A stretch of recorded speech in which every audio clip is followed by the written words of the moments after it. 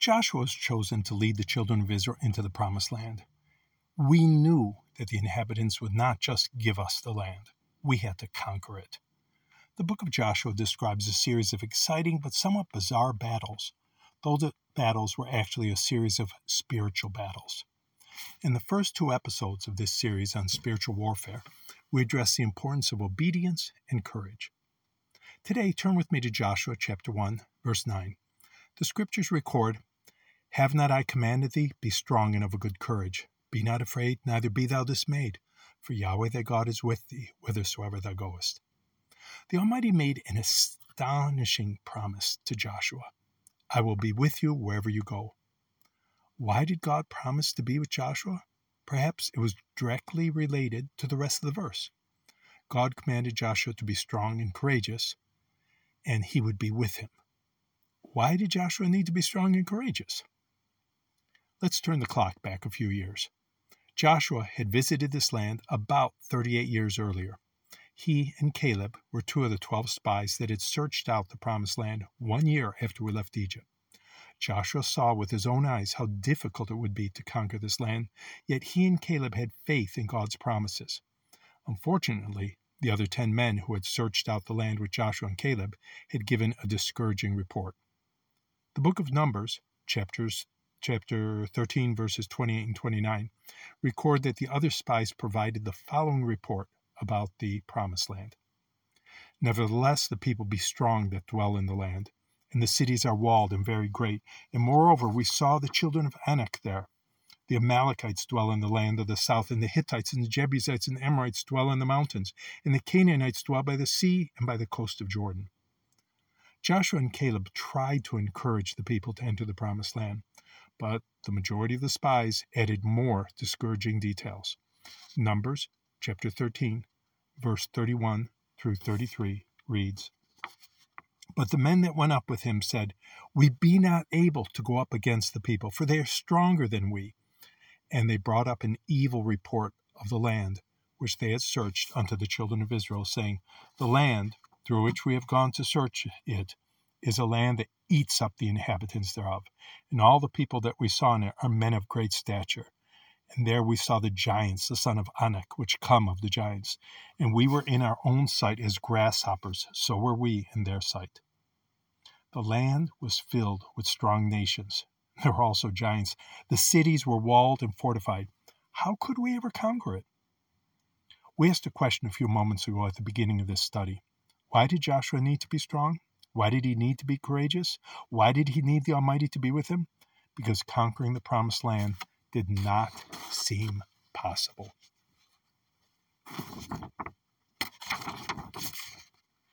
We're all called into battle for the Lord. We often look at the battles that lay before us, and the thought crosses our mind, I can't do this. What should we do when doubts and discouragement attack us? We must believe that the Almighty Himself is with us, and that He will fight for us. Every battle, especially spiritual battles, has many phases. How can we ever conquer the Promised Land if we cannot even get into the Promised Land? The Jordan River separated us from our goal. God, however, had different ideas. He told Joshua in chapter 3, verses 8 and 9, "And thou shalt command the priests that bear the ark of the covenant, saying, When ye are come unto the brink of the water of Jordan, ye shall stand still in Jordan."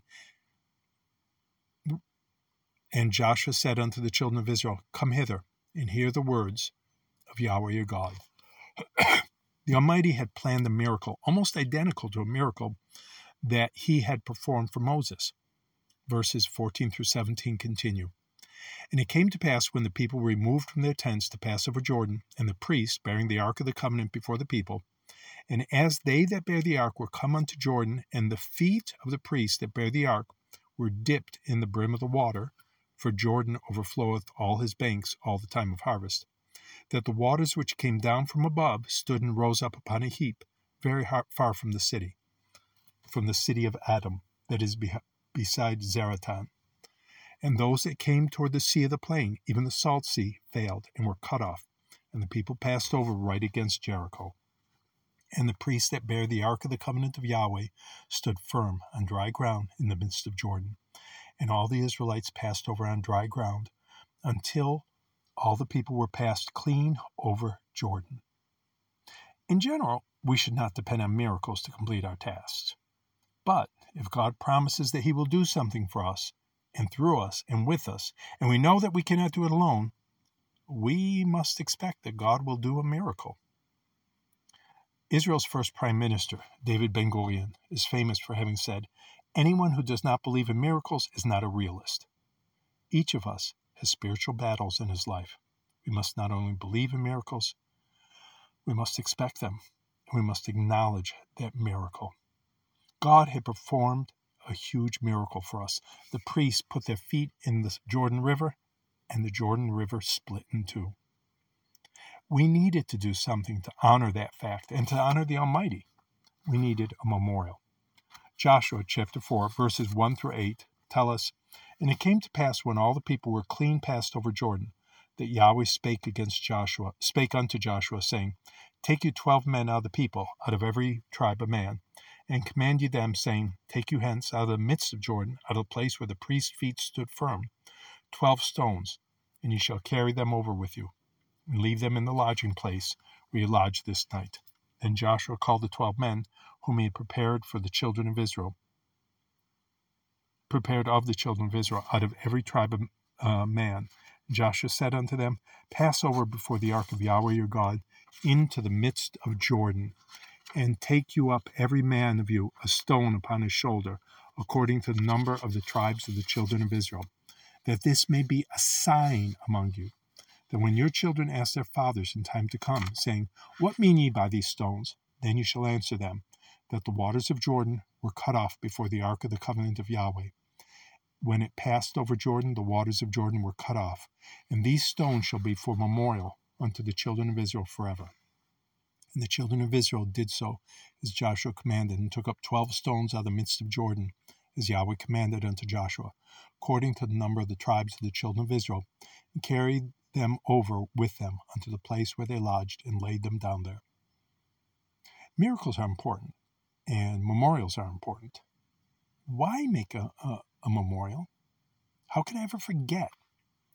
Sadly, our memories are not very good. Days after leaving Egypt, we complained and wanted to return, and even after God provided more and more miracles, we seemed to forget them all. What did we wind up doing with these 12 stones? Verses 19 through 20 record, "And the people came up out of Jordan on the 10th day of the first month, and encamped in Gilgal, in the east border of Jericho. And those 12 stones which they took out of Jordan did Joshua pitch in Gilgal." Gilgal was to be a prominent place for Israel. We renewed the covenant there. We kept our first Passover in the Promised Land at Gilgal. The portable tabernacle, the Mishkan, would be erected there. Samuel the prophet offered sacrifices at Gilgal. It was an important place. Yes, we made a memorial, and we put it in a memorable place, in a place that we would see it. This memorial was literally part of the miracle. We carried stones from the middle of the Jordan River to Gilgal. But the scriptures describe another memorial, a very curious memorial. The book of Joshua, chapter 4, verse 9 states, "And Joshua set up 12 stones in the midst of Jordan, in the place where the feet of the priests which bear the ark of the covenant stood, and they are there unto this day." We made 2 memorials to this great miracle. One memorial was to join us at Gilgal, where the whole nation could see it. The second memorial was in the midst of the Jordan River, at the spot of the miracle, where the priest had held the ark when the waters stopped flowing. Was that spot at the edge of the river or in the very center? It is not clear from the text. Did the level of the Jordan River ever drop low enough to see that memorial? If not, why did we make it? Who would ever see the second memorial? God would see it. As God leads you in your spiritual warfare, expect miracles. Make memorials to those miracles to remind you and to be a witness to your children about the miracles. And make a memorial for God, even if no one else will see it, to give honor to the one who leads us in battle.